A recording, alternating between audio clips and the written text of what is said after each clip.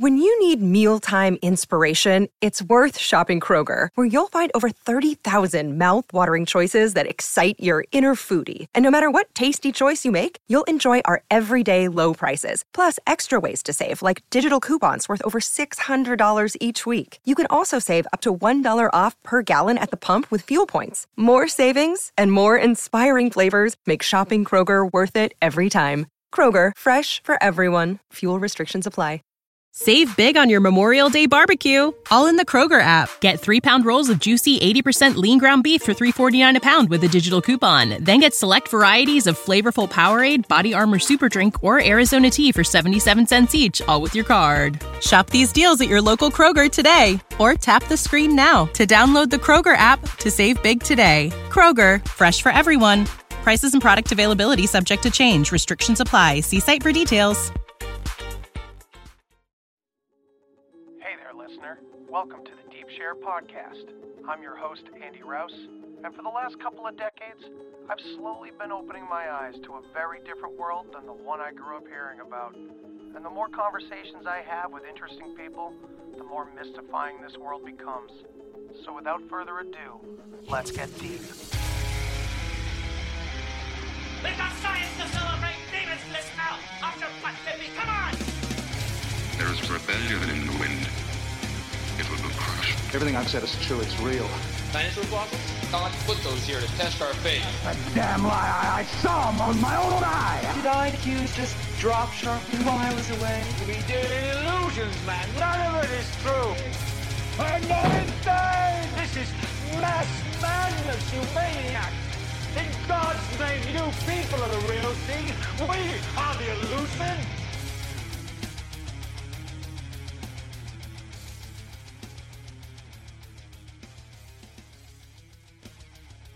Welcome back to the Deep Share. Tonight, I have some very special guests with me. I have Lux and New York Patriot from the Occult Rejects. Gentlemen, how the hell are you? Pretty good. Good, thank you. So, how are you? Oh, I'm doing fantastic. And I've been waiting to talk to you guys for a while. Nick, you and I have spoken a bunch. Lux, it's so good to meet you finally. I like the books that you got there behind you. That's pretty cool. Yeah, can you read this one right here? The King Killed 33. Nice. It's like I'm just showcasing the weirdest one of all. Right. So what do you guys think of that line of thinking? Because I mean, I try not to hang too heavily on the stuff that ends with our horrible demise and our entrapment. And that line of thinking, revelation of method, it sounds so accurate, but it also, it seems so negative and almost, trying to scare us more or something like that. But it's weird. What do you guys think of that topic? You want to go, Lux? Yeah, I mean, for me, I see a lot of the black pill stuff, and just generally people kind of saying, "Oh, well, if things are inevitable. There's no way that we're going to get out of this situation." I tend to disagree. Mm-hmm. I'm not super optimistic, but I'm definitely a bit more optimistic than that. So, well, that's good to hear. Yeah, I try to look for the positive, and maybe if revelation of method has anything to do with what's really going on, it's the fact that we know about it. Maybe that will turn the tide or something. Exactly. Yeah. So for the audience that doesn't know you guys yet, let's get a little background on how you guys started the Occult Rejects. Actually, well, I had started a show. I think I only had like a few episodes out at the time. And oh no, you know what? I was on Lift the Veil. That's what it was.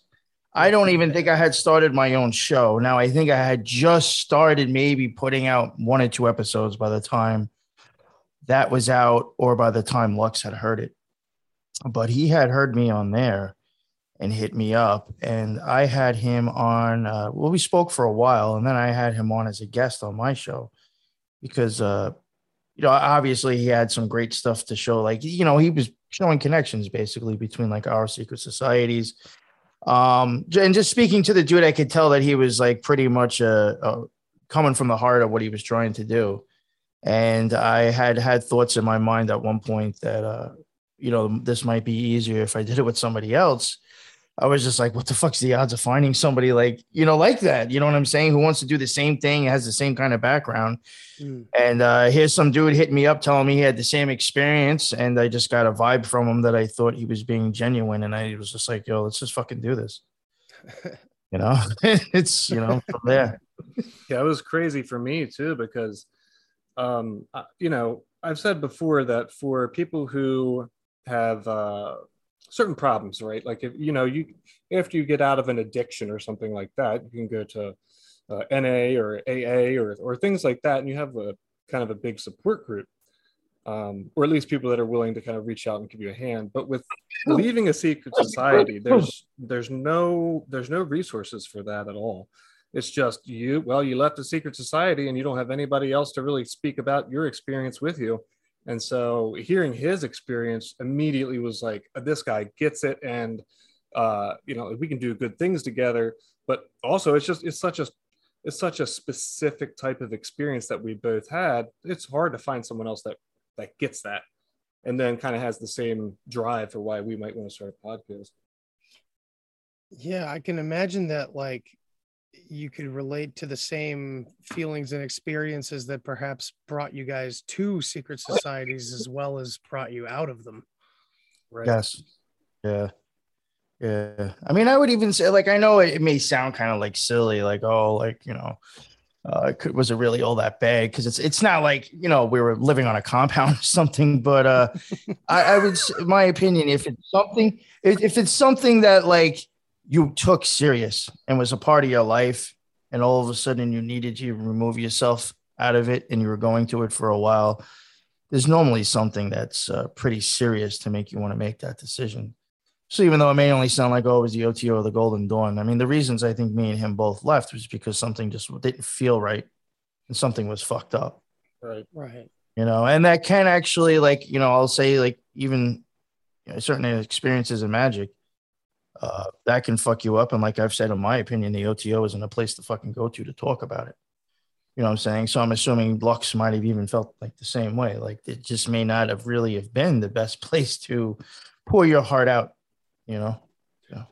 That's unfortunate too, because it seems like these kinds of institutions, or at least like magic, as I've come to understand it just from learning it from history, from a historical point of view, it seems like so sacred and so important, and you'd think that the support system would be central in order to evolve individuals properly through the initiatory process. I guess that's not happening the way I thought it would.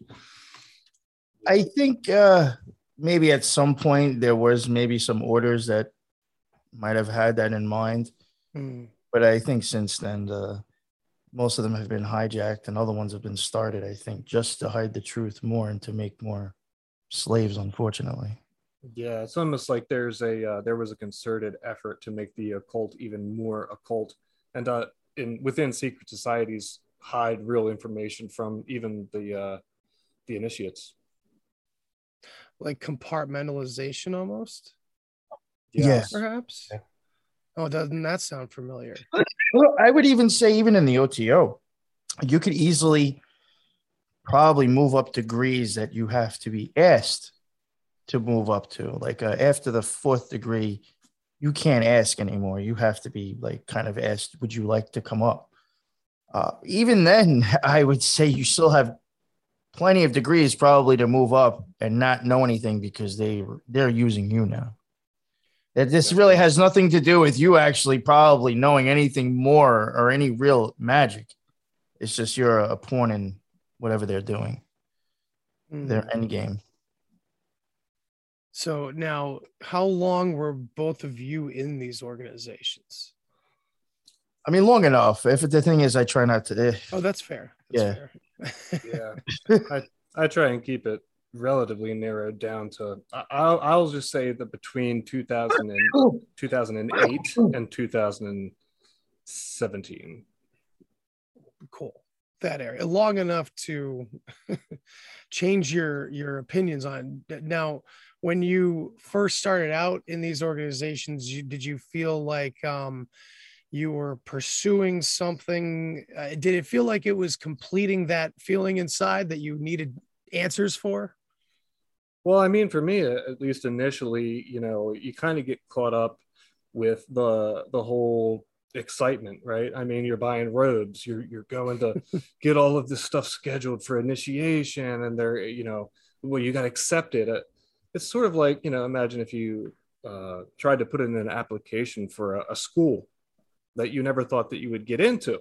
I mean, to me, getting into the Golden Dawn was like getting an acceptance letter from MIT. Like it was a big deal for me. And whether that's, I was totally disillusioned at the time, whatever, but I mean, I was very excited, and, you know, I devoted all the time to it that I possibly could, because there is a year of vetting process that takes place from when you actually put in your first application until initiation. So yeah, in those early days, I was pretty optimistic.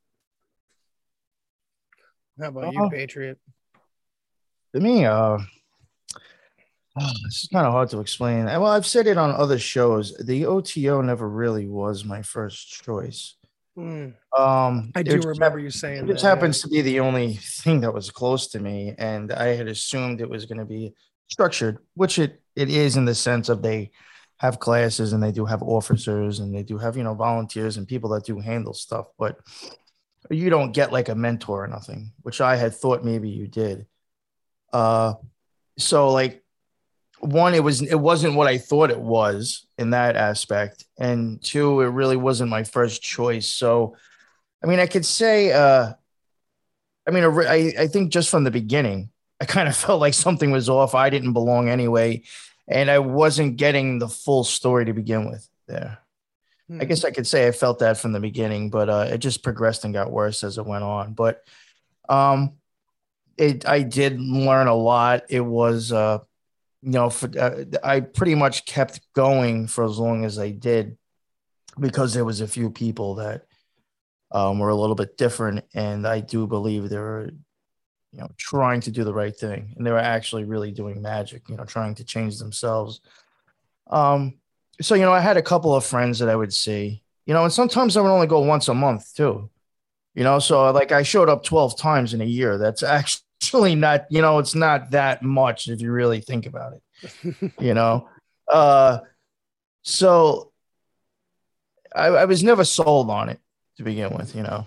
I was never a huge Crowley fan. I knew the dude was sick and he was fucked up. I also know he was an occult genius, in my opinion. I think in some ways he, you know, maybe down the road, his pantheons or gods might be taken a little bit more serious as showing the same thing as a, you know, the Romans or the Nordics, or, you know what I'm saying? Like, I think he was one of the last people that were able to create characters and put them into stories to actually really tell deep occult secrets. It was still coded, but I think like he was one of the last to really pull it off pretty good, which is why I think he got a lot of notoriety.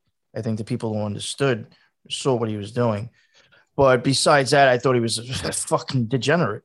Right. You know, so like I wasn't putting him up on a pedestal. I never took any of their like stuff really that serious. I did a lot of things as just going with the motions because I wanted to go as far as I did. It's interesting too with Crowley because, you know, we see inversion everywhere in our society, no matter where you look, especially with your eyes open in these directions. And, you know, growing up, Crowley was the evil one, so you know you weren't supposed to go towards it, and that that was the weird part for me maybe like 10 years ago, because I started to think, well, maybe that was a lie too, and maybe this guy's not all that bad. And so reading some of his magical literature, it was like, okay, wow, this dude really gets it, and he's talking about stuff that I didn't even think about at all. And it was only later that I found out, like, he was legit, like, horrible, like a horrible person, you know, against Crowley, you know, right?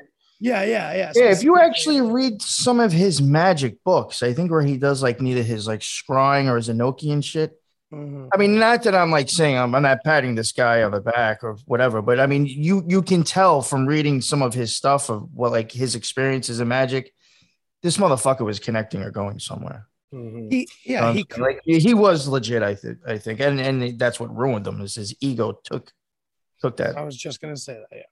Yeah, I would even say too that I think sometimes as a cultist, me especially, I've given Crowley way too much benefit than he actually deserves, because at some point I think that he actually would acknowledge even himself that the work that he was creating wasn't from himself, right? That it was sort of, he was a medium between these two. So he just, he was a very good medium between that realm and ours. And that's a really good way to put it, Lux. That's probably like nailed it with that. It's he was hypersensitive to be able to contact certain entities or realms and just translate it back to us. But yeah, I think it's kind of important to remember that he didn't, think a lot of this stuff up on his own. It was absolutely by influence. Right. He stood on the shoulders of many, many giants as well. I mean, he was from the rich class, so he was able to have access to, very off-limit places and translators dealing with really rare texts and everything. So the dude was connected on a level that most people didn't even really have the opportunity to be.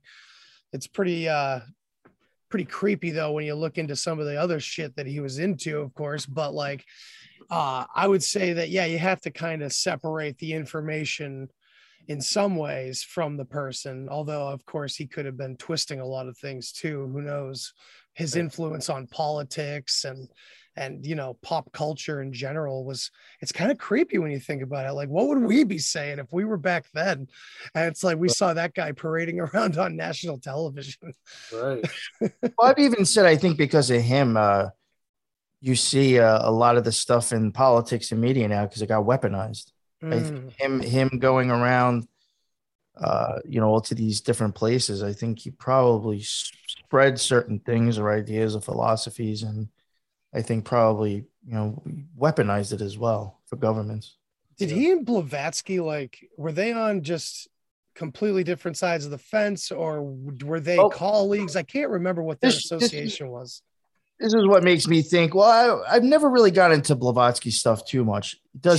She's same thing as Crowley, same thing as many, many, many other teachers. That wonderful synchronistic line of thinking that just pings off of brains like ours, same kind of material for sure. Sorry, go ahead. He wasn't a huge fan of women in general. I mean, you could see he thought they were fucking trash sometimes. They were never in the same thing as far as I know, but I have read in his literature, he actually held her in very high regards. He deemed her to be, I think, like a 7th or 8th degree in the Astrum Argentum, even though she wasn't a member. He said that he going by his degrees, he was saying he thinks she's at least to this spot. And it was something impressive. Yeah. You know what I'm saying? He actually gave her credit. He thought that she was the real deal. What's with the degrees? I mean, we can be talking about the OTO. I'm assuming the Golden Dawn uses this term as well. Freemasonry uses it. I mean, is that a dead giveaway right off the bat that these institutions in general perhaps come from some originating point? This like an original mystery school that eventually fractured or something? What do you guys think of that? I mean, I would definitely say that. To me, it seems that way, that they were all sort of one mystery school, or let's say much fewer than there are now, maybe, a dozen or so. But then it sort of split off into all these splinters that, slightly changed things and got infiltrated. And of course, the degrees are a series of initiations, right? So you have to you have to learn this degree before you can receive the next set of information or knowledge or wisdom. And I get why they might need to do that for certain secrecy reasons. It's also a way to, I think, keep people sort of in a certain position if they want them to. So more compartmentalization. Exactly. Yep. That makes I sense. also, Lux, how many degrees does the Golden Dawn have? What, like 10 or 11? Yeah. And then, well, you have secret degrees after that. See, like now I know, I'm almost positive you probably looked at like the Astrum Argentum's and the Golden Dawn's degrees. Probably be very similar because I think even with the OTO in some sense, they actually represent spheres in the tree going up as well. Like you're obtaining that sphere. Right. Or at least I know through the Astrum Argentum, that's what it is. And they, I think, have 11 degrees. Yes. And some of the OTO does as well. So, I mean, some of that, those degrees somehow will be representing maybe that experience at that point. Not saying that it's a good or a bad thing, but some of them are based on like, that part of the tree. Yeah. If you look at certain like Royal Arc Masonry documents, so that's like one of the highest levels of Freemasonry, you can see how at certain degrees they're almost told to totally consume what that sphere represents, even if that sphere might be not necessarily good in nature. So I mean, you can see a lot of strange symbolism that sort of has this focus on death and just not caring about other people, which would correspond to one side of the tree of life. And so they're made to sort of take over this sphere while they're in that degree to totally understand it. That makes sense. There's there's so many extremes just in one, like on one sphere, like on that tree. Right. like even like Gabora, like that could either be like Archangel Michael or a figure like Sir Lancelot, or it could be a fucking nuclear bomb being dropped. Right. There's so many different degrees in there. Yeah, it's almost like degrees when we're talking about the information on the tree. What I'm seeing in my head is scale and variance, like a spiral, like different like levels of the same experience or the same wisdom that it's describing or something like that. Then I'm gonna have you guys back for like a tree of life, like close up or something, man, because like I know I love it too, and I wasn't really prepared for it this time around, but I know that once you guys start talking like tree of life stuff, that's where my mind starts pinging in all different directions with no good direction to go in. So but we were talking before about maybe getting into a little bit of Hellier, and for people that are aware of Hellier, people that may not be, people that think it's BS, people that think it's real, I don't know, there's something about Hellier. And it's funny because I had a podcast before the Deep Share, and it kind of highlighted the fact that Hellier was what kind of re-sparked my going, like my dives back into the rabbit holes, honestly, when it first came out years ago. And now years later, looking back and just being more familiar with some of this territory, I don't know what to make of Hellier. It's funny that they even say at one point in the series, like, "Hey, do you think this is like an initiation or something?" And it's like if I watched that now for the first time, I probably would have just like thrown my remote at the TV or something. Right. So I came across that. I came across that shit during the pandemic when it was like really bad, to where like basically nothing was open. And I still had to force myself to get through the first season. And then the second season, I got a little bit more interested because, I had a couple of friends from acquaintances at the time from the OTO tell me about it because it did get into like Thelema. And I was like, all right, I guess I'll check this out. The first season, I was just like, fuck, come on. And then where are the goblins? I'm like, yo, I mean, what the fuck's going on? Where's this magic shit? And then finally the second season it picked up, but I mean, I was never really a huge fan of it to begin with, but I definitely think it's an interesting show though, for sure. Yeah. For me at least, I remember I just got walked into the living room one day and my wife was watching it. She had just kind of more or less found it and was checking it out, and she's not really into the occult stuff. She's into, mystery and true crime and stuff like that, but not so much the occult. And immediately it perked up my ears because I heard all the stuff that was being explained, and I kind of got captivated with it for a little bit because I mean it was trending. I mean that show was doing very well in the public eye. It was everywhere. People were talking about it, won a ton of awards, and yeah, just of course me, I have to like dissect it, piece by piece. I will say in the second season when I kind of got my attention, I did go back and kind of pay attention and start all over again. I was like, all right, I might actually have to watch this. So I'm not talking shit about a show I didn't watch. I just want to get that straight when we get into this more. Season 1 is definitely like, it's slow, and you really do have to kind of be willing to be into that kind of slow build, I guess. What got me was goblins, and I think there must be something to that. Like the show is structured so interestingly when you look back on it, and like season 1 was basically all smoke and mirrors when you think about it, because you really got no goblins.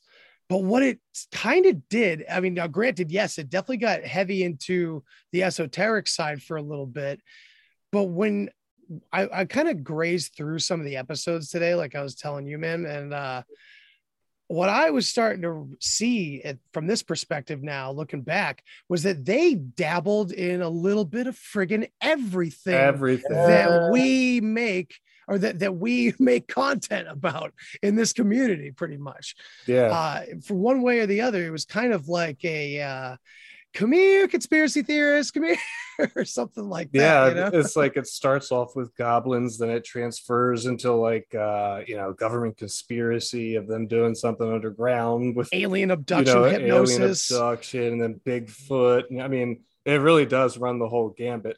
And children in caves. Right, yeah. right. Well, you know how many people you can attract to a show like that happens to just touch on a little bit of that at the beginning? Just good marketing, which is good magic. I mean, look, I'll even be honest with you. Most people that I knew in the OTO weren't even into shit like that. It's like they had no idea about conspiracy theories, podcasts, none of that shit. It's the weirdest and thing. If they were talking about that, obviously it caught their attention somehow.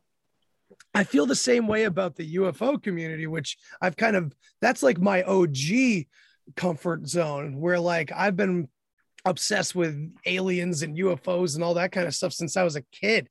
So like watching the UFO community just become this little government lapdog over here, not the whole thing, of course, because I'm still part of it and there's many good people part of it, but man, UFO Twitter's a trash fire of just like, oh, Lou Elizondo, oh my gosh, cool. I'm gonna get the Lou Elizondo action figure.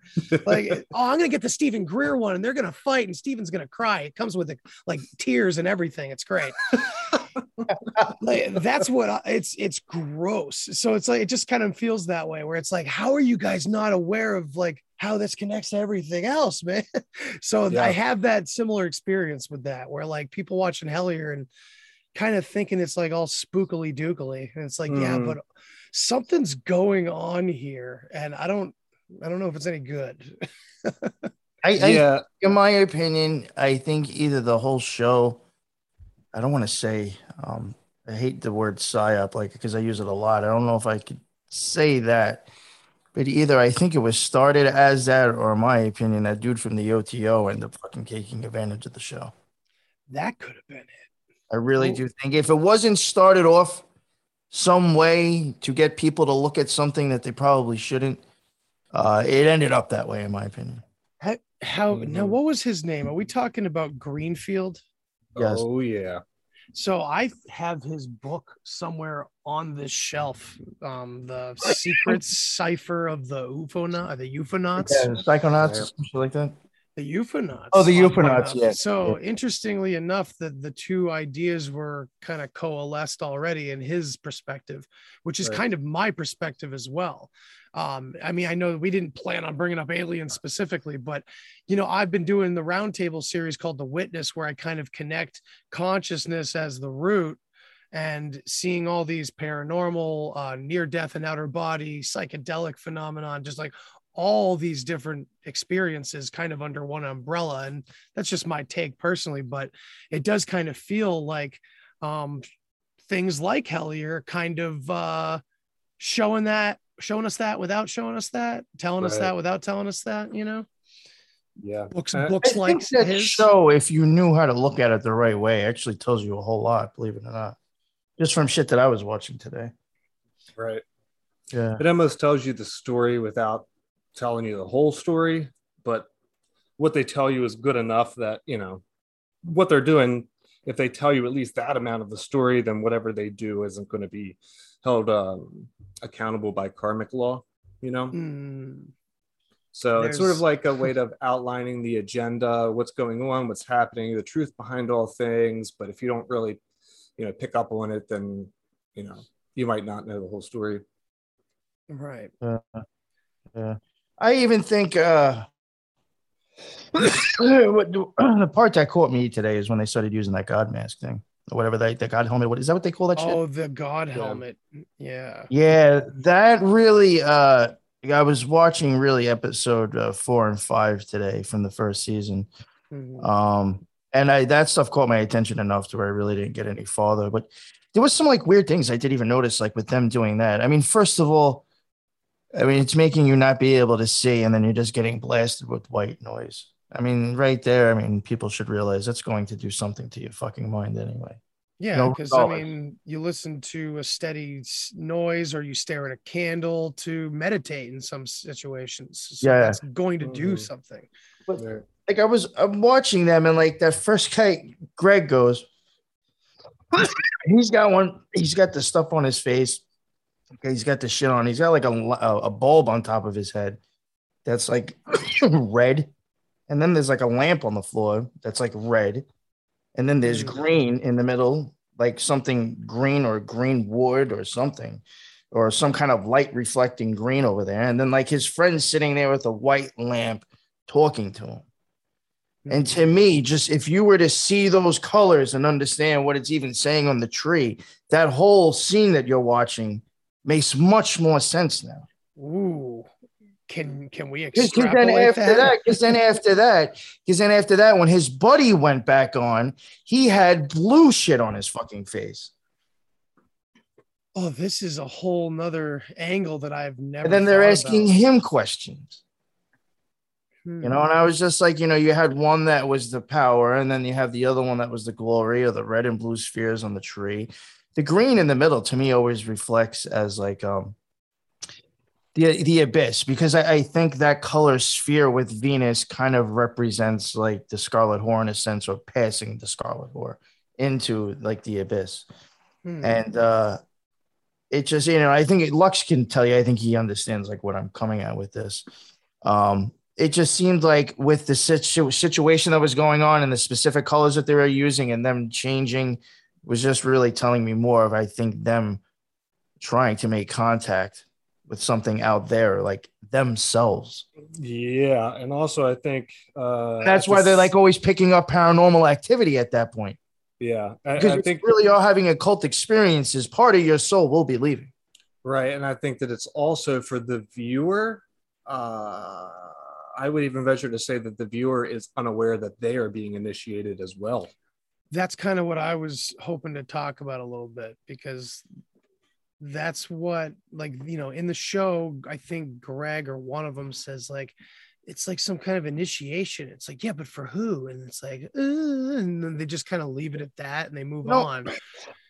This show, you know, I don't want to come out and like make a crazy accusation, but to me, some of this show would make more sense. And I will even say I've thought this about other paranormal shows, even Zach Baggins. Sometimes I think they know, let me put it this way, they're using this show as a way and a means to actually use occult equipment and technology and try to see if what they're doing can get caught on camera. And then maybe, if it even does, very little snippets of it. You know what I'm saying? But I think these shows really are probably more. There's a hell of a lot more, I think, that isn't getting on camera than you fucking know. I would say even parts of Hellier, they knew what that shit was going to do. They knew exactly about probably occult, you know, stuff when it comes to science with like sounds and closing the eyes. They knew what that shit could possibly do. And they're like, well, we could make a show out of it, but really not show exactly what we're doing. Right. Maybe Like we that can was the actually awkwardness of season 1 and how laggy it was. They were trying to figure out how to build like a show around what they were really doing or something. So it's like they actually get to practice and try to accomplish something, put it on fucking film, distribute it to the public. They have no idea what they're doing, and they just made money off of it. Right. And it's perfect for them, right? And you look at one of the reoccurring themes in Hellier is hypnosis, right? So we can get more into that later, but hypnosis, of course, for at least Golden Dawn, we are told never, ever, ever to get any type of hypnotism done, right? Yeah, I have to swear to not do that just to even get the first degree. Right. So, they are, at one point, even Alan Greenspan or Greenfield says that, well, hypnosis is something that would be unethical, but then they continue to do it, even to the point where they send this guy who has no idea really what he's doing at the end of season 2 into this hypnotic state, and then they're asking him to retrieve this information from these entities. Right. And just sounds like Gateway. Dude, when I watched that, it's like, it's so dangerous to see what that guy just did. It's hard to watch. But here's the thing, is that's double layered, that's double meaning, because you are watching someone under hypnosis, but at the same time, you as the viewer are under hypnosis. So you're participating in the initiation as well. And that's a big thing with magic. If you can get as many people to believe in your ritual as possible, then that ritual is probably going to be more successful. Holy shit, I just had the creepiest vibe, like thinking about the show. Do you guys remember when they started to bring up Green Man just out of nowhere? Oh yeah, I wanted to talk about that actually too. Yeah, we'll definitely get into Green Man. But I don't know about you. I've seen it a couple times now, and just the vibe of it starts the episode. I think it could start the season. I don't know. Maybe it starts like the end part of the season anyway, where he starts talking about Green Man, and it started to feel like, because my wife and I have a 4-year-old, and if we start talking something up in front of him that we know he may pull a fit about, he might start going, "Oh, really? Yeah, okay, no, I want to do that. I want to do that." So it almost feels like a bunch of people that know exactly what they're talking about, and they're just egging on the audience to get involved and become interested in these things. And it did it to me. It literally did it to me, because magic was the one side of the alternative world that I had just kind of always pushed away and not looked at. Just never made any connections. I came from a very psychedelic background. I dove deep into history and religion, and just for some reason had a blind spot with a lot of magic angles to it. Never really looked into any of it. And yeah, it's kind of completed the circle for me. So Green Man, that's an interesting concept. And I had never heard of Green Man before I watched Hellier, but then once I realized later on, like what it was connected to, at least from my perspective, it was like really eye-opening, because to me, Green Man, the qualities seem to permeate so many other cultural tricksters. Like, am I right on that? Does it feel that way? Because to me, I could relate him right to Enki from Sumer if I wanted to, and it seems appropriate. What do you guys say? Yeah, he's always, at least in pagan folklore, he is portrayed as this trickster, this person who's, more or less trying to get over on you just for the joke of it. And we've seen that actually in a lot of the secret societies that we've researched. They call it something else, but it's that same sort of mentality. But that's a very good, very true. And he also, at least in Hellier, they switch the goalpost, because they go from Green Man into associating that with goblins, right, into this sort of like underground green, they call them like neon green aliens that are working underground with like military bases and stuff. So it's like they associate the one entity Green Man, but with all of these other different variations of other occultism or folklore. Oh, wow. They pull like a typical shit. They like the public knows about this. We better spin it. Yeah. Or something. Or they like almost get there and then they just veer right so you don't get the whole story or something. I didn't realize that they connected it that way. Like they kind of made it into a boogeyman kind of creature in that. Yeah. But that does add up now. Yeah. And then what they'll do is, and again, I'm not talking shit about them because I mean, I don't know them personally, but just from an occultist perspective, I can see that it's like when if you say, okay, Green Man, right? And then you were to say, well, what does Green Man mean? And then you go into some research and you find out that Green Man is also similar to Pan or similar to a goblin, doesn't make them the same thing, you know, but they sort of equate them all as the same thing. And don't we all do that often? Like I just did it, you know, with Enki. Do you think that there's an appropriate way for us to be able to make those connections without maybe lumping too many things together?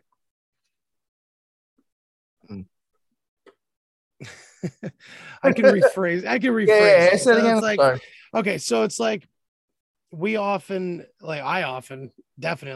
take Enki, Ea, Poseidon, Prometheus, Lucifer, the snake in the garden. It all seems to represent lower earth energies.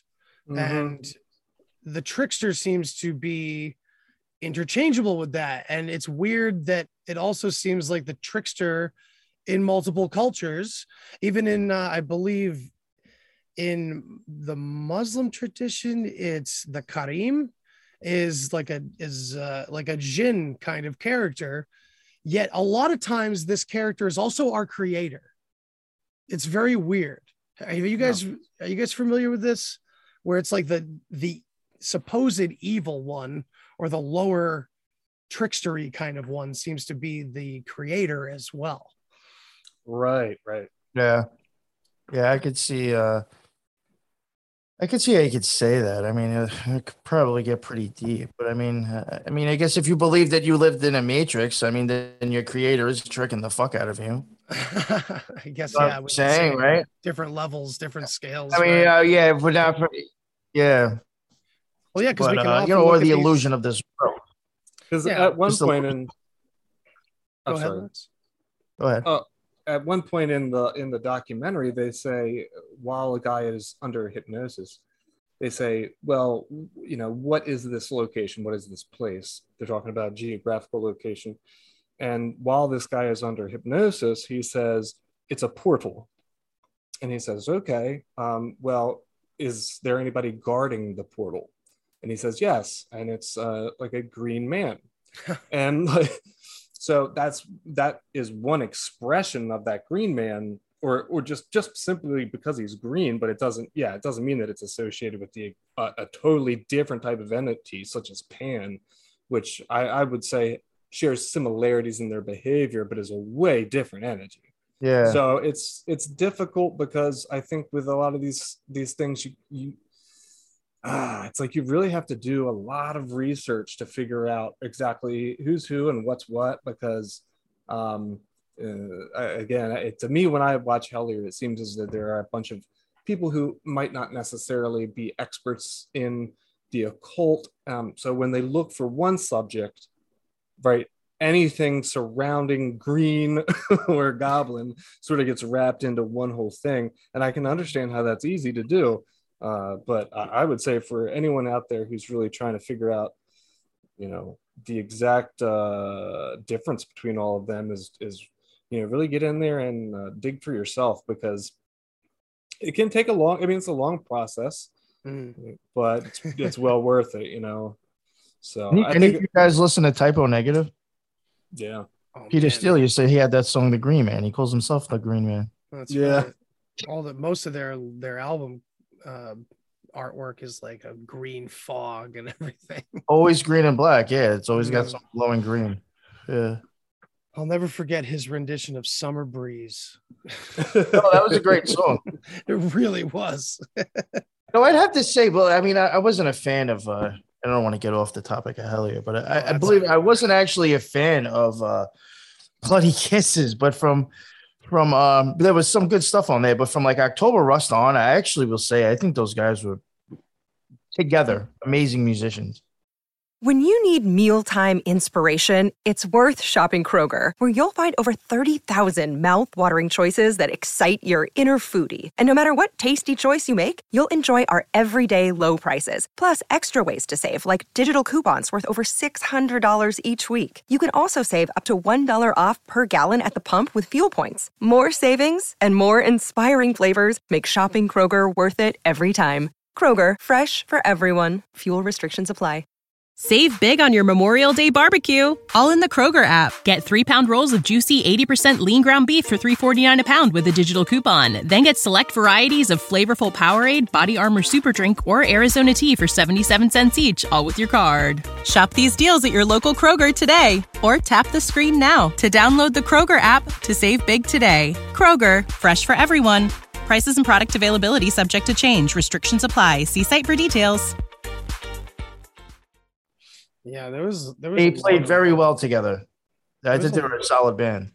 It's like a lot of metal from that era that I haven't really like revisited in a long time. I should probably go back and check it out. Like I used to listen to Typo Negative and Morbid Angel and stuff like that. God, yeah. Well, Covenant, that was the only album I liked by them. Lord knows, like, if I looked back at, like, because, you know, that topic comes up a lot where, like, you know, I've grown up listening to death metal and shit like that. And, you know, half the bands that I see getting accused of like Satanism and shit, I'm like, yeah, but they were playing garages like a week earlier. Right. Like their last album was dog shit. And this one's not even on a major record label. Like, can you be just somebody interested in this shit without being connected to the damn cabal or whatever? And it's like I try to, you know, I relate it to Star Wars a lot with the Force, because it always felt to me like there's a good way to use this and a bad way, and it's all about who you are. It's really not about the medium, because it seems like there's a billion types of magic that you can do. There's chaos magic and all these other groups and everything, so it doesn't seem like there's necessarily a unified front, or if there is, it's divided or something like that. You know, what would you say like the core principles behind your practices are, if you still do any magical practices at all? Like, I don't know. What would you say go ahead. Meditations and chakra stuff I'll do. I really don't do, you know, I don't practice. I don't do ritual stuff anymore, you know. Basically, I guess the stuff kind of to myself, not really based on somebody else's structure. So that's kind of chaotic, right? In a way. Oh, yeah. Chaos magic seems to be branded a little too much to even be called chaos magic. You know, it's like dudes like coming on crackers and shit like that. Yeah. Oh, yeah. They shoot their loads on sigils and then they fucking. Yeah, everybody's got props. Cycling. Yeah. Yeah. No, I'm good with like meditations and chakra stuff, and just, I guess, like kind of doing maybe daily inventory and stuff every once in a while. It's funny that could be like even considered magic. Isn't it funny where like the gradient is? Lux, how about you? Well, I mean, for me, I first off, I would definitely say that magic is a lot of different things, right? It's a one word, occult, or magic. It's one word that encompasses a library of information. And it's really difficult to sift through all of it. But like we always talk about on the podcast, that magic it's like electricity. You can use it for, you know, you can light a light bulb with electricity, or you can shot somebody and they can die because of the electrical shot. So you can use it for all of these different reasons. And I would say personally for me, and like my daily practices now, is that I've realized that, and I'm not going to go and follow the same structure as a group like the Golden Dawn. that's taught me these rituals and things like that I don't know what the real intent behind them is. It could be anything. I don't know. I mean, they're using language I would never know.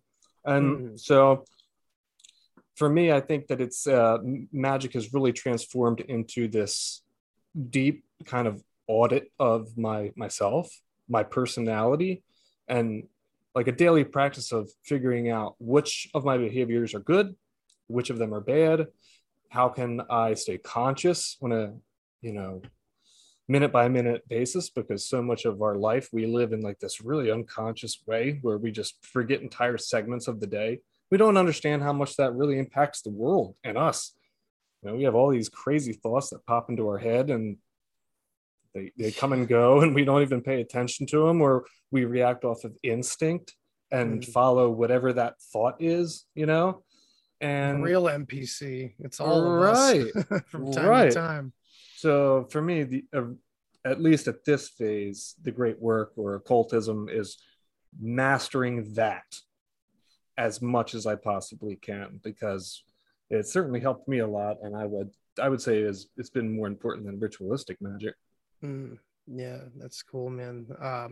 Are you guys familiar, either of you, with a man named Neville Goddard? No. Yes, I heard the name. Yes. So you don't have to be, but his philosophy is really interesting. This guy was like talking, I would say, back in like the 50s and 60s, and he was talking about the imagination is God. That, I mean, these are just his personalized terms, that he was using, but he would say that the imagination is what God actually is, and all you have to do is ask. And he would talk about manifestation kind of before it became, like, dare I say, mainstream or new age mainstream, if you will. So I wasn't sure if, like, because it's like, there's so much ritualistic magic out there, and there's so many props, as I said, or you have to do this and you have to do that. And do you think it's just a degree of understanding about yourself and what this stuff really is to get to the point where it's just a matter of your own mind, and maybe the rules or the props or the this or the that is more to help psych your ego out until it's comfortable enough to do it for real or something? I don't know. I said a lot there. Oh, no. Yeah, but you said a whole lot that's probably on point. I think a lot of stuff that is there is to represent certain things that if you start to realize what it means, it can change the whole ritual or initiation. Even just certain shapes and colors and stuff. I think really it's just known ways to maybe tap into certain areas of your psyche. Now, this is not even to say if it's a bad thing. Let's say it's really is to try to help you have this occult experience in this idea or whatever. I do believe that there's things in your brain that can kind of trigger past things, that might give you little hints and ideas of stuff like that. So, I think there's a lot of reasons for a lot of things and shit like that. And to me, I grew up in a Christian household, and I remember we would go to church, and it was sort of one of those things where you did whatever you did during the week, but as long as you went to church on Sunday and you asked for forgiveness, then it was forgiven. I think that unfortunately occultists and some secret societies have fallen into that trap. Well, as long as I go to my ritual on Sunday, or I go to my Gnostic Mass on Sunday or whatever, and then I practice this in this ritualistic way with this cool robe, and then I hang out with all my cool occultist friends, that I'm an occultist. But then you leave there, and then you just do your whole, you about your business for the entire rest of the week, missing the whole point of, having a true understanding of the inner self. Yeah. So I would say, like, even like secret societies aside, and if you were just studying the Kabbalah, like the Hermetic Kabbalah, a lot of that stuff that you'll be reading is really still hidden and much more telling you like deeper thought. It's much more in the mind, really, especially in the beginning. Not to change gears too much, but I want to like dive into this a little bit. There's so much stuff about Kabbalah talked about in the truth community that is skewed, in my opinion, or just half truth, or someone maybe that doesn't really have a good perspective on it. Or what I'm trying to say is they're just calling it evil right off the bat. And is how would you say to someone that really has been told this or taught this or just is repeating this, that you have to stay away from all this stuff if you believe in God, want to go to heaven, have a good life, whatever, be a good person, not be evil, not get swept away by Satan? Why is this associated like that so deeply? And where is the problem? That's a great question. Yeah, I mean, I would say probably for multiple different reasons. I mean, you have some people, probably famous stars or people in the media that, were associated with it, and they might be pieces of shit. It all depends on how you use the Kabbalah, but I mean, maybe like the Aleister Crowley effect. I mean, well, yeah, or like even, Madonna, I think has been open about being into the Kabbalah. Like some people could look at it as like, oh, it must be bad if Madonna's into it. You know what I'm saying? Right. Not realizing it's really just the person, that's all that depends on it. Some people can, get thrown off a little bit. And I think sometimes I'm going to, I'm not even going to be trying to be a sarcastic prick or anything, but I think it also takes a lot to even understand, or a lot of time and attention to even try to figure out what it's even telling you. So instead of doing that, just say it's evil and you don't have to look at it. Yeah. Yeah. I mean, a lot of times we make those really hard lines where we just sort of say, and I think that part of that is on purpose. Part of that is definitely pushed into occultism society just in general to make this hard line, good, bad, and that's it. And then you just totally segregate yourself from any of the information. I'm not saying that we need to go and research Luciferianism. I'm just saying that, like, when it comes to the Kabbalah, again, it's that same electricity comparison. And I don't know, even as the way that I grew up and stuff like that, learning things about the Kabbalah,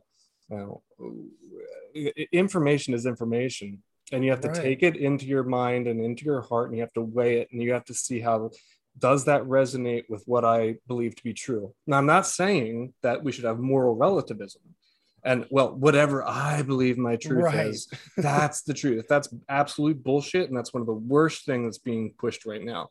Morality is not based on your view of it. Morality it's based on the laws of nature. It's based on natural law, right?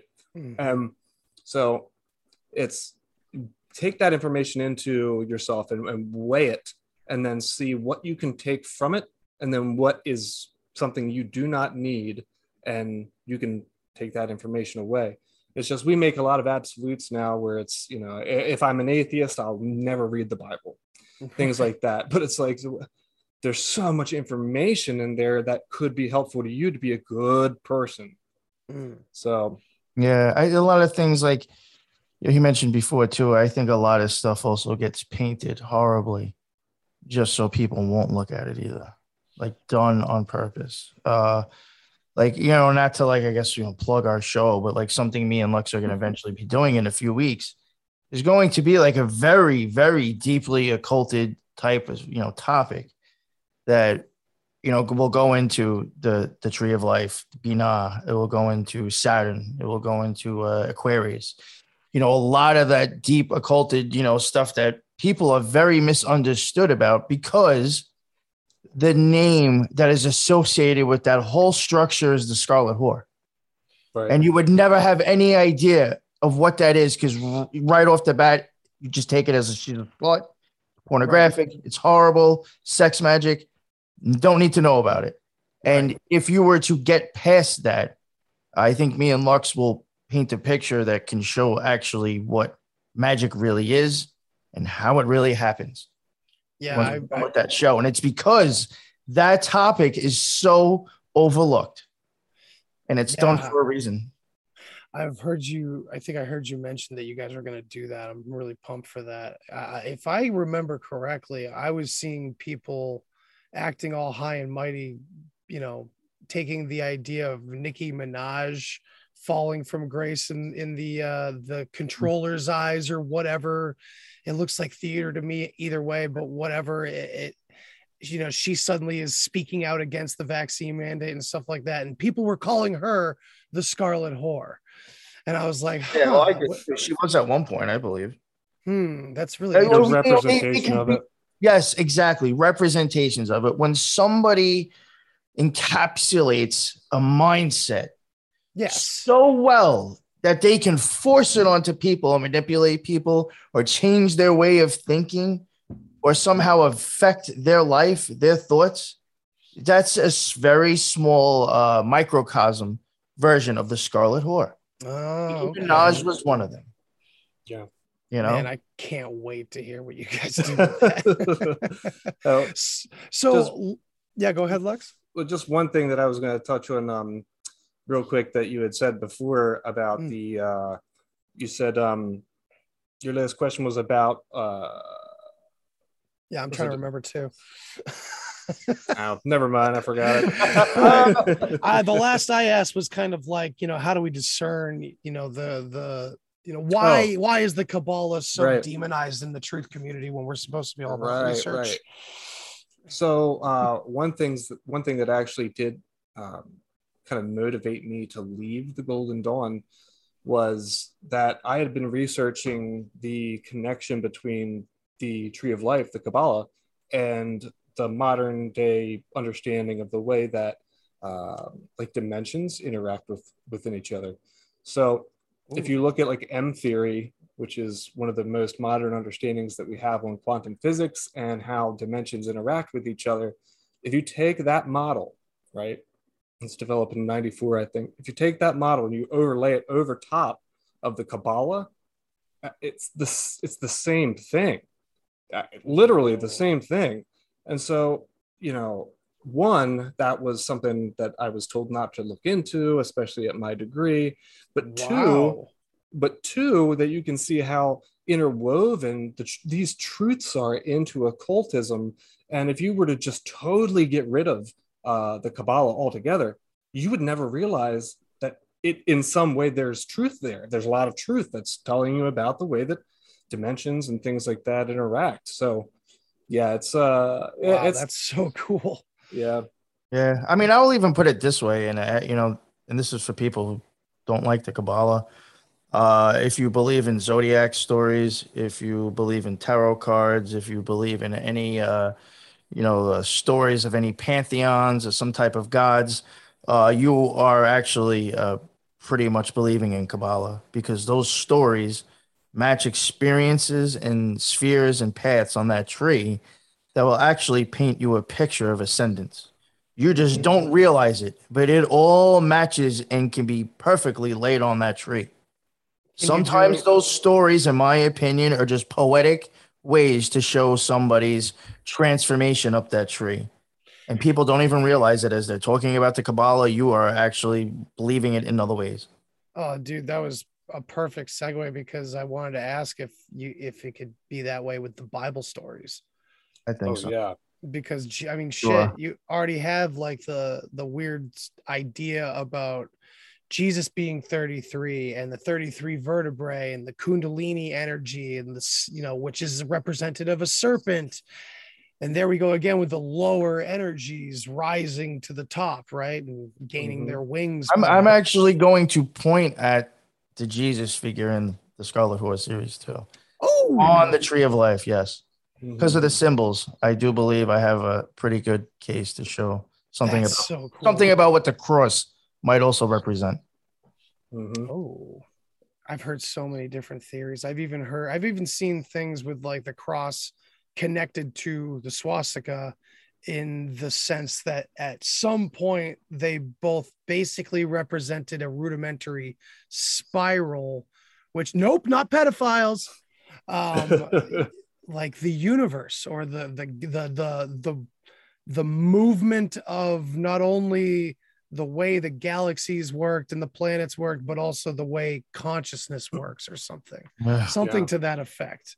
Really I gotta stuff. send you this picture with the swirl in it, and I think it's some pretty interesting shit. I showed it to Lux recently because I believe in like that whole downward spiral type idea, and I think sometimes that swirl can represent that. And I also think it represents something actually literally inside of our heads. Yeah. Mm-hmm. Yeah. I remember having a psychedelic experience where it felt as though God or the universe or whatever had taken my consciousness, my life, and wound it back up like an RC car or something, right to the beginning of when I started, and let it rip. Yeah, like, I was here in my body, I was where I was in the college dorm or whatever, but my brain was like re-experiencing reality all over again. Like, and it ever since then, I've been kind of fascinated with that spiral idea. And then you see it everywhere in sacred geometry, which was that sacred geometry was my connection into magic and that kind of stuff that I had never realized was connected. And it's like, okay, so there's mathematics involved as well. Like, this is not Harry Potter by any means. Yeah.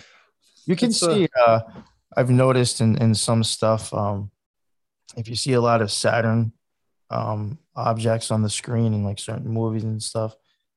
Also, I have also noticed a lot of neither instruments that might happen to have like a horn at the end, or lamps that look like they have that kind of like that V shape as the light bulb shoots out, and it's kind of like a cone or like a cup. Yes, yeah, you'll see a lot of that. Like, I've seen that. Like, I don't always bring up Twin Peaks, but it's just such an easy fucking thing to reference back to. When he's in like the red room, you have a thing of Saturn, a statue of Saturn. You got all these other things, and then you have those types of lamps. And then, like in the third season, it shows like the golden sphere, the balanced sphere, going down to Earth, and it's going through like a fucking little spiral thing, going into a black and white screen. Like, that's downward spiral. Really, it does say a lot in occultism. Yeah. I mean, I even think that's what Nine Inch Nails' downward spiral meant. They do say a lot of successful musicians are highly practiced occultists. Oh, yeah. I think it was the Beach Boys or something like that had said that the whole inspiration for Animal Sounds was because that they had gotten information from like a music occultist insider who said, well, use these certain tones because these tones specifically will make people feel good. They're going to want to listen to you more. So there's a whole, occulted science, in music. It's insane. But vibration is such an important part of occultism. Which brings us right back to Hellier, with the most mysterious part of the series, in my opinion, that was just left like a big, nothing came of it. And no one knows if they're going to do another season or whatever, but the tones that they end up figuring out. Right. Where it's like bum, bum, bum. And then, like, I think near the end, they figured out, I think we're supposed to play them at the same time or something. But I don't think they ever do that. I think they just talk about that afterwards. I wonder if anyone else there has done that and like opened up a portal or something. Well, the CIA has. Dude, have you guys read Gateway? Oh, yeah. You did? Okay. All right, cool. I was actually thinking about covering it too, but I'd have you guys on for it if you wanted. But like, that shit's. If I have any of the stuff that we used for the show, I could send it over to you too. Cool, man. Yeah. I mean, I've read through it twice. I've highlighted it, and it's just a lot to take in from a lot of different angles, because, you wonder how much of those kinds of documents are doctored for our viewing pleasure too. I mean, everybody yells FOIA like it's some holy thing, but I have a long history of not trusting when people are yelling FOIA, you know what I mean? And I wonder, like, what's your take on that angle? Like, because you guys have clearly looked way into it, and I know some of it's accurate because shit, I've been there on psychedelics and I know what the capabilities are, but I wonder, do you see anything in those documents that is particularly like doesn't really jive and almost seems like psyopy or something, like they're giving something to us or baiting us? Because Gaia is owned by BlackRock, and I can't stress that enough. I mean, at least for me, when I look at the Gateway documents, the Great Gateway Project, and everything that the CIA did to investigate, this was, the CIA was investigating a new type of like a therapy from this doctor, and they wanted to see if there was any type of credence in it. And so they spent, I think it was around 10 years researching the Gateway experience, which is that type of therapy. And I see it's, when I look at the Gateway experience, Gateway Project, I see so many laws of occultism, so many principles of occultism that are just constantly confirmed and repeated. This way, if me and Lux would have read this 15 years ago, we wouldn't have seen any of that shit. Yeah. So but now, there's certain things in there that I will take. I take credence to because I see what it's really saying. I understand because of what it's trying to do.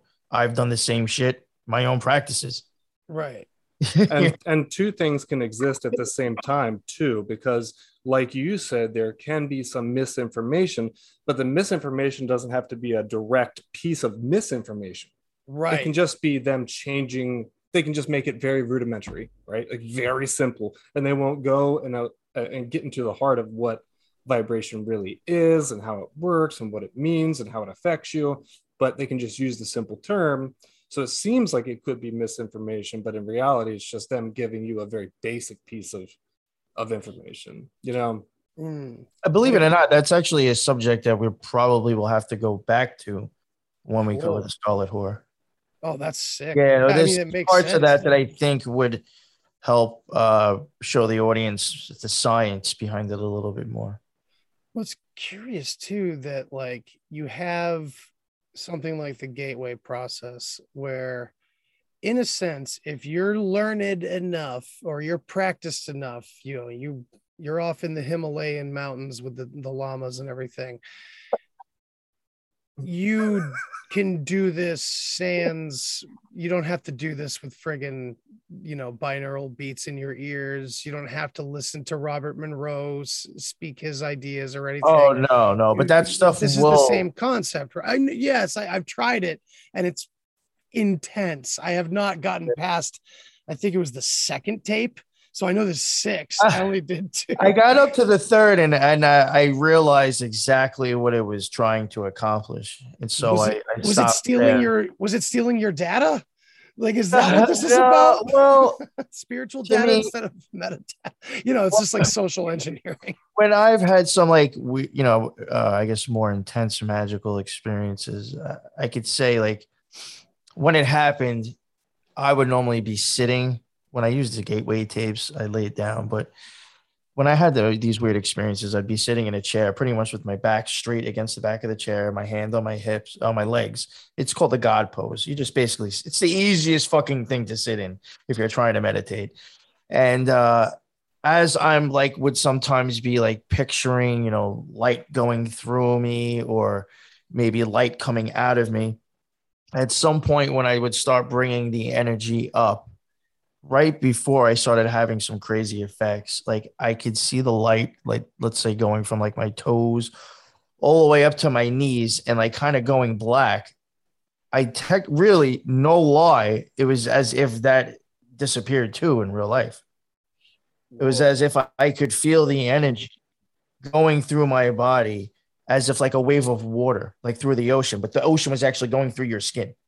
You would actually almost feel like the draining of the ocean being pulled back out, going through your body and like out to your head. And that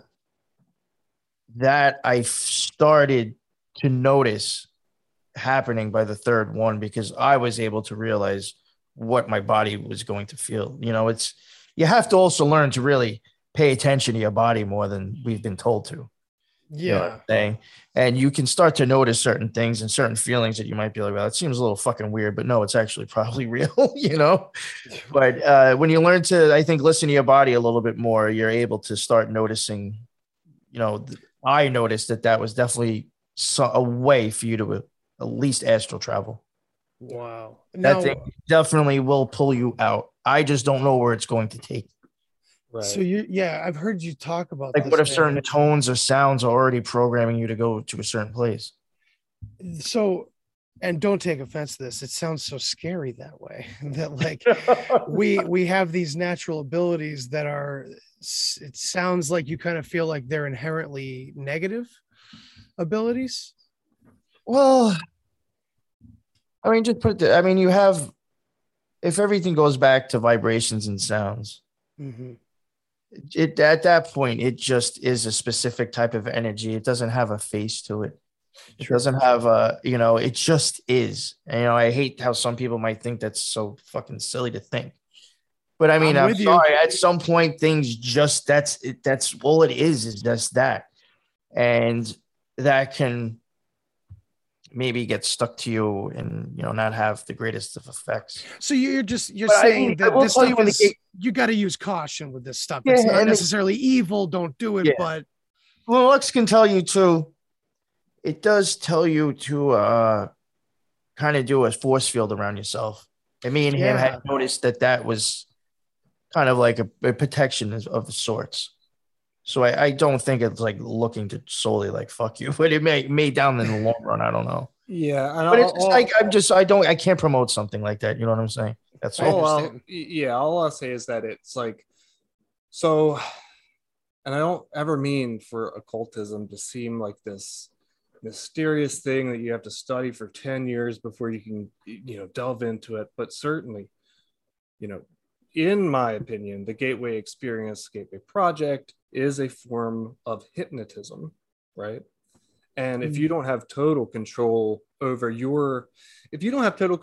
what your mind is doing through the day, then how can you trust it when you're under hypnotism?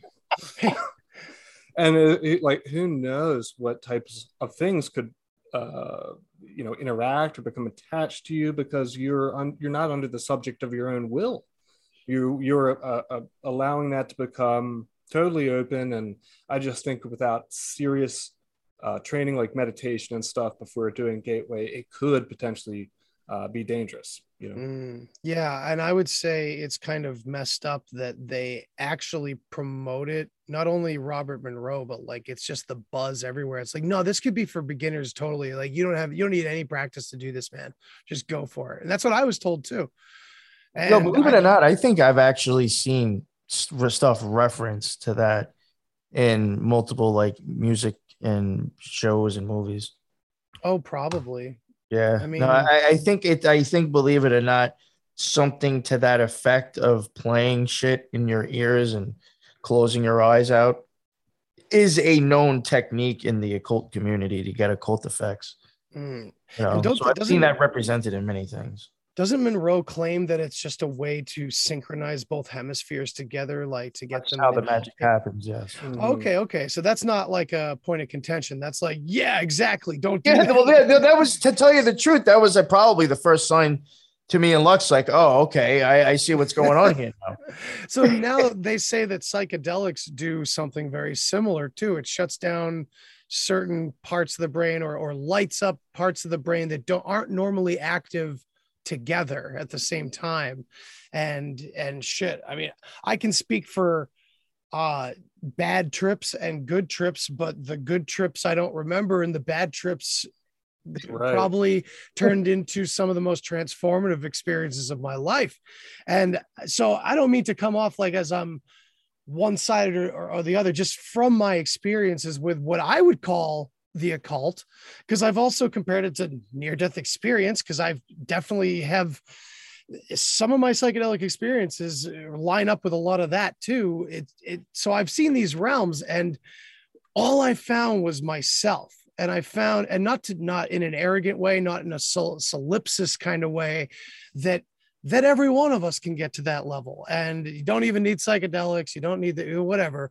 They help for those that don't know you can do it. Right.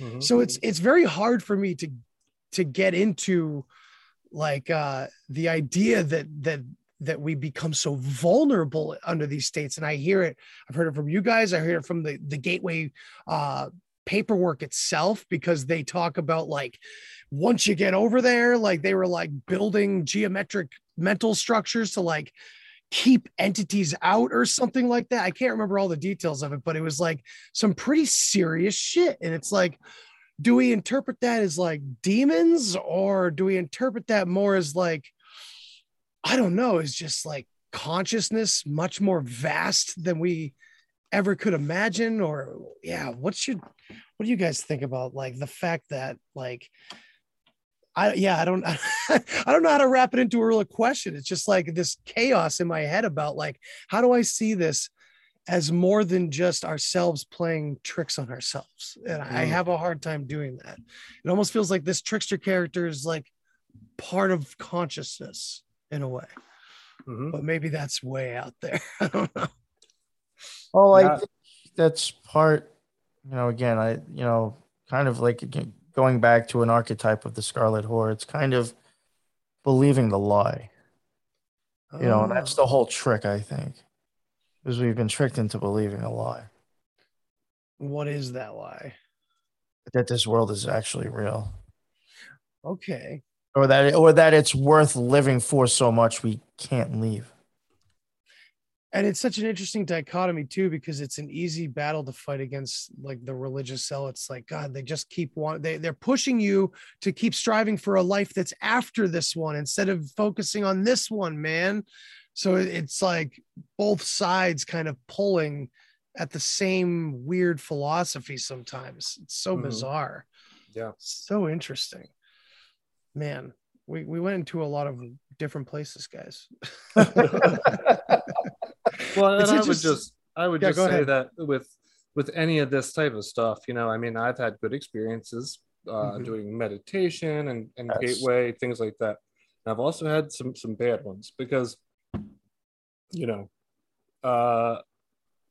like you said, we are kind of subject to the own demons in our mind. And the more that we think that way, the more that we will attract that energy, that vibration towards us. And so just, you got to be cautious when you do this stuff because, I mean, especially early in my occult experience, I found myself sort of going balls deep into stuff before I was ready. And, and it messed with me a lot. So, we don't ever mean to like talk badly about it or negatively or say don't do it or make this giant line where it's good or evil. It's just like, dude, if you're playing middle school football, you don't want to get onto an NFL field and like get tackled by an NFL player, dude, because you might think you're ready for it, but like, and sure, you'll survive it, but that shit's gonna hurt. Yeah. I like that. Well, guys, that's probably one of the reasons why I think we can both say we even left too, the orders. It's because they're not transparent about what this stuff's really about. Yeah.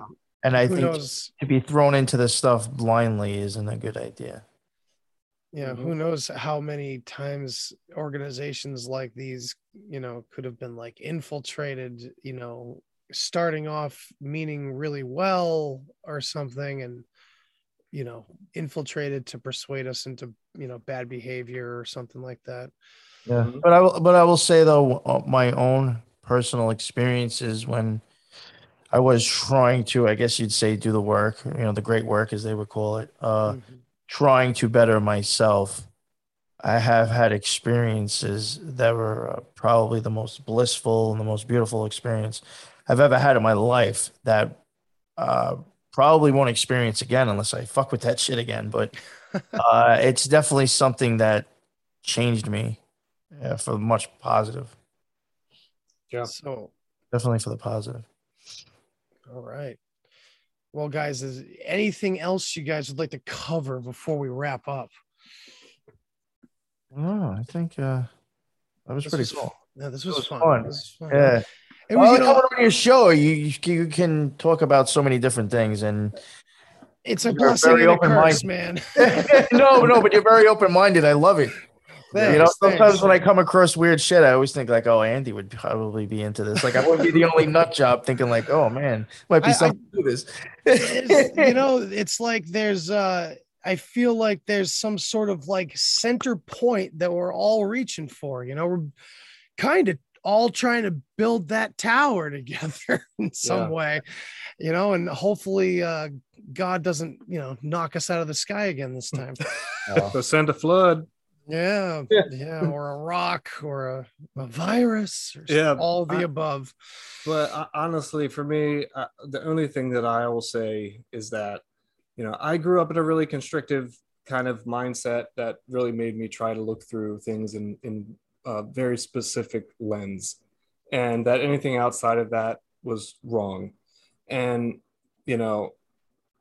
everyone has a different journey. Everyone has a different experience, but figuring out what's right and wrong for you is the self-examination of how your actions impact other people, right? That's a good measurement. If you can study this stuff all day and you can be a shit person to everyone around you, and you can be arrogant about it, or you can think that you're so much smarter than other people, and that tells you need to start over. And then there's the other aspect where you realize that, if you can make changes to yourself, that they will impact the environment around you. And that's the only way that we get out of this, because everything right now is fear. It's fear, fear, fear. Turn on the news. It's fear, fear, fear. Everyone's divided. Everyone's afraid. Everyone's scared. And, we have to get out of that mindset. Honestly, if we want to make real changes in the world, that's all you need to know, is to get out of that fear mindset and to realize why you are fearful, why you make other people fearful, why you do bad things, and, that negatively impact people around you, and to work on the inner part of yourself that recognizes how you're making those impacts and change them. So that's really the only thing I would say. That was beautifully said. Yeah, I've recently been talking to a few others about how, like, man, where does this journey end for all of us in this community? Do we end up turning the podcast off and just being, more within ourselves and more within our daily interactions, and maybe all of us end up turning the screens off and doing this in person someday? Oh yeah. All right, guys. Well, tell my audience where they can find your wonderful work. Lex, you could plug our show. I'll plug mine. Well, you can find us, the Occult Rejects. You can find us on anywhere that podcasts are streamed, including Apple, Spotify, etc. You can find us on Discord at the Occult Rejects. We have a great community over there. People just smashing ideas together, helping us all figure all this thing out. We're not perfect. And, we look for the input from all of our listeners just as much as we even have a couple other podcasts, other shows in there too as well. Mm-hmm. And it's nice. Yeah, you can find us on BitChute. You can find us on well, maybe not Clout Hub for long, but and you cannot find us on YouTube. I'm sorry, we got in trouble on YouTube, so we're banned from there. But oh, was it Franklin, or was it before Franklin? Oh no. Well, we got a strike and banned for Elephantis, but it was at the time we put out the Shriners and Jesters series. So, it was like months down the road. They said that they were banning us for harassing, or some kind of like bullying Elephantis. They banned us. But it was when we dropped the Justice series, so I don't know. I don't know. By his artwork, I think he's into bullying and stuff like that. So, we're also on Alt Media United. Yeah. Yes, thank you to Mark Steves. Yes, it's very nice. He does a great job. I think he's putting me on there too. Dude, Mark's an organizer. He's a good guy. He's been helping a lot of us get together, and I think that's the whole point of this Alt Media United thing, and I think he's trying to build it and make it, even more impactful. So I'm glad to be a part of it with you guys. Yeah. And then you have your show. Yes. My show, I just have guests on for the most part. It's not as deep as the Occult Rejects, but I do have some great guests on, so I definitely suggest to check it out. That's on BitChute, Rumble, YouTube, most major podcasts, and I am on Odyssey, actually. Might be a few shows behind because I forget about it. You know, I'll remember a month later. I'm like, fuck, I got to upload like 4 videos at once now. I've done that to my website. I'm just like, well. For some reason, I always forget about Odyssey. Yeah. All right, guys. Well, thanks a lot for coming on. Oh, thank you. Everybody, have a great night. Thanks for listening to this episode of the Deep Share Podcast. If you want to hear more, then hit that subscribe button. Follow me on all the social places. And remember, think for yourself, but don't always believe what you think. Till next time. Human sacrifice, dogs and cats living together, that's hysteria. Enough, I get the point. You have meddled with the primal forces of nature. And you will atone. What do we know? What do we know? If I know what we know, then I can tell you what we know, and if someone else knows, okay?